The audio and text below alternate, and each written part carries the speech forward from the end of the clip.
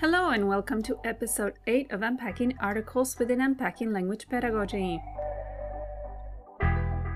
The article we're going to unpack today is a book chapter called Communicative Language Teaching, Current Status and Future Prospects.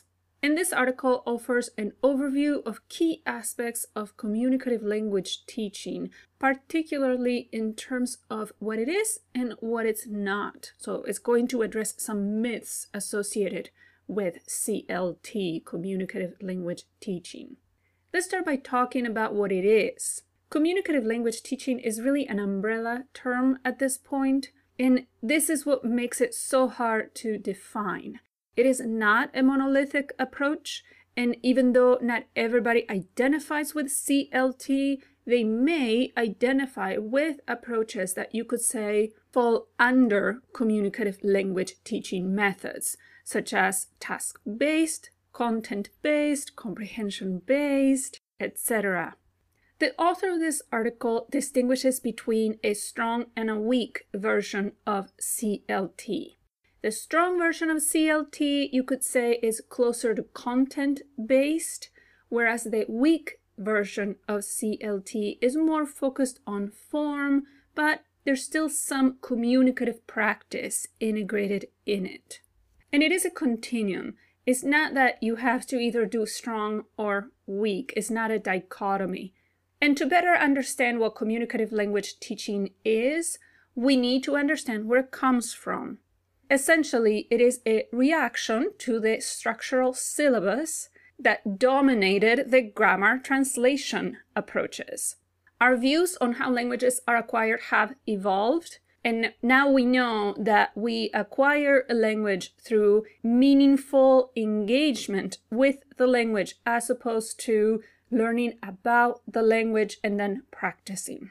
There are two hypotheses in particular that are key to shaping what we know as communicative language teaching.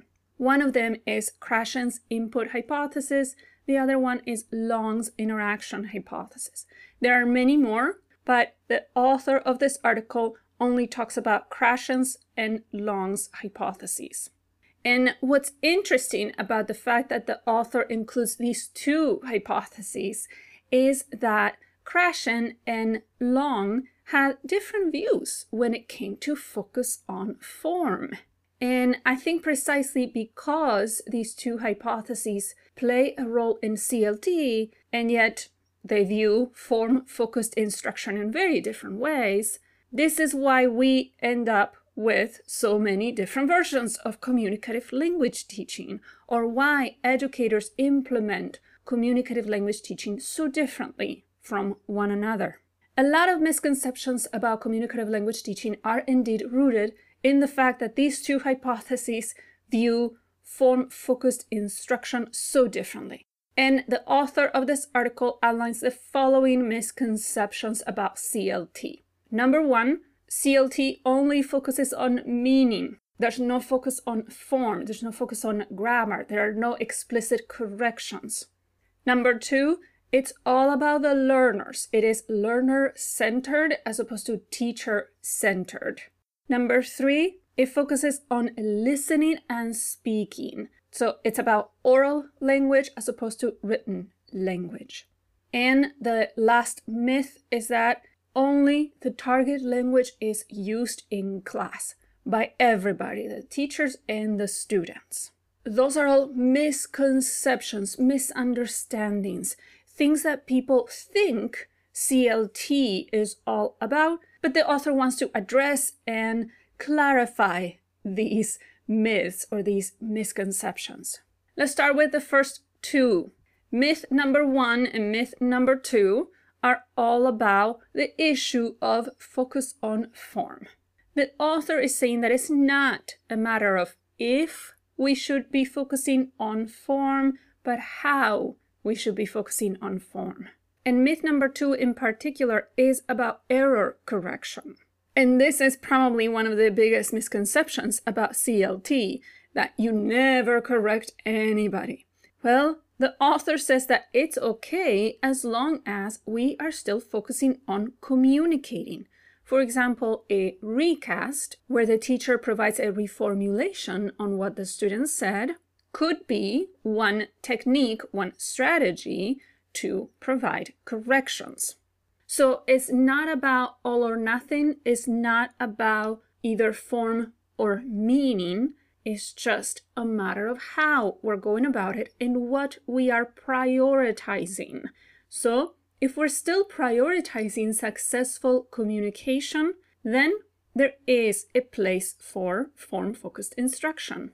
And in this quote, the author summarizes it best. It says, CLT was not conceptualized as an approach that was intended to exclude form, but rather one that was intended to include communication. The author also adds, and I quote, "The research today supports the advantages of a balance of form and meaning in L2 classrooms. It will take time to discover more precisely what that balance is." And there's the fine print, right? That is what has driven so much research on focus on form. To what extent is it beneficial? And when we say beneficial, what do we mean by it? It's good for what? Okay, let's tackle the next two myths, myth number 3 and number 4. One of the myths was that CLT is all about being learner-centered, the teacher plays a minor role, and the other myth is that it's all about listening and talking. This, once again, comes from a pendulum swing, a reaction to the grammar translation and the audiolingual methods. Grammar translation was very much about writing and writing accurately. Audiolingual methods were about individuals listening and repeating. Very little learner-initiated interaction, almost no creating with language. So the pendulum swing was to say, learners need to be more in charge, and it needs to be more about communicating orally. And I guess we could blame the interaction hypothesis for this myth to some extent. The interaction hypothesis is very much about interacting orally. However, the author of this article makes it a point to highlight that comprehension is also communication, and reading is definitely part of CLT. Written texts are a part of CLT. So we cannot forget the importance of reading and writing for language development. And it's definitely time to move away from equating communication with talking. And the last myth is a controversial one, and it has to do with the use of the learner's first language or the shared language other than the target language in the classroom. The myth is that in a communicative language teaching classroom, we must keep it all in the target language. The author of this article says that it is not true, and recognizing the importance of the target language and the importance of input in the target language doesn't mean that we need to ban or forbid any other languages in the classroom. But the fine print here is that it depends on the context. And I'm just going to put this quote out there. Not everybody's going to agree with it, but this is what the author has to say.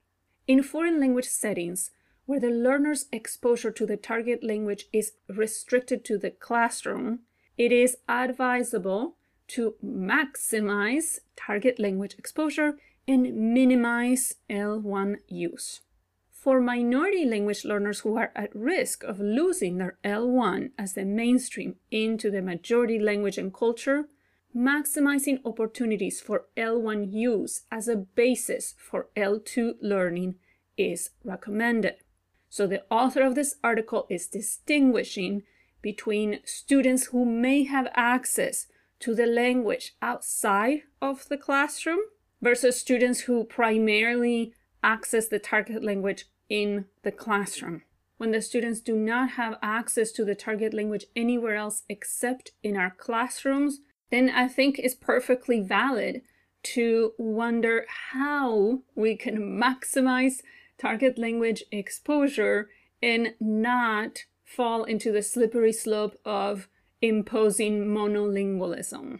These terms such as maximize target language exposure, minimize L1 use, could be interpreted in many different ways. what does it really mean to minimize L1 use? The article concludes with a brief discussion on the post-method pedagogy movement, and this discussion revolves around the questions of whether we should still be using the term communicative language teaching, since right now when someone says, I follow communicative language teaching, you cannot really picture what that person is envisioning because it means so many different things to so many different people. And also, should we still even be talking about methods? Well, the author answers that last question with this quote: "The concept of method is not the problem, but rather how it is used." And she then adds, and I quote, "Methods should not be understood as prescriptions for classroom behavior and imposed on teachers as a strict set of procedures to follow." And so, the takeaway for me is principles over labels. It is important that our teaching be guided by principles of language acquisition and for us to understand why certain things contribute to language development and others may not. That to me is much more important than a label, whether it is CLT, TBLT, CI, etc. After all, labels are meaningless if we cannot justify why we do what we do. That's just my take on it. I encourage you to read the article for yourself and draw your own conclusions. Thank you for tuning in, and until next time.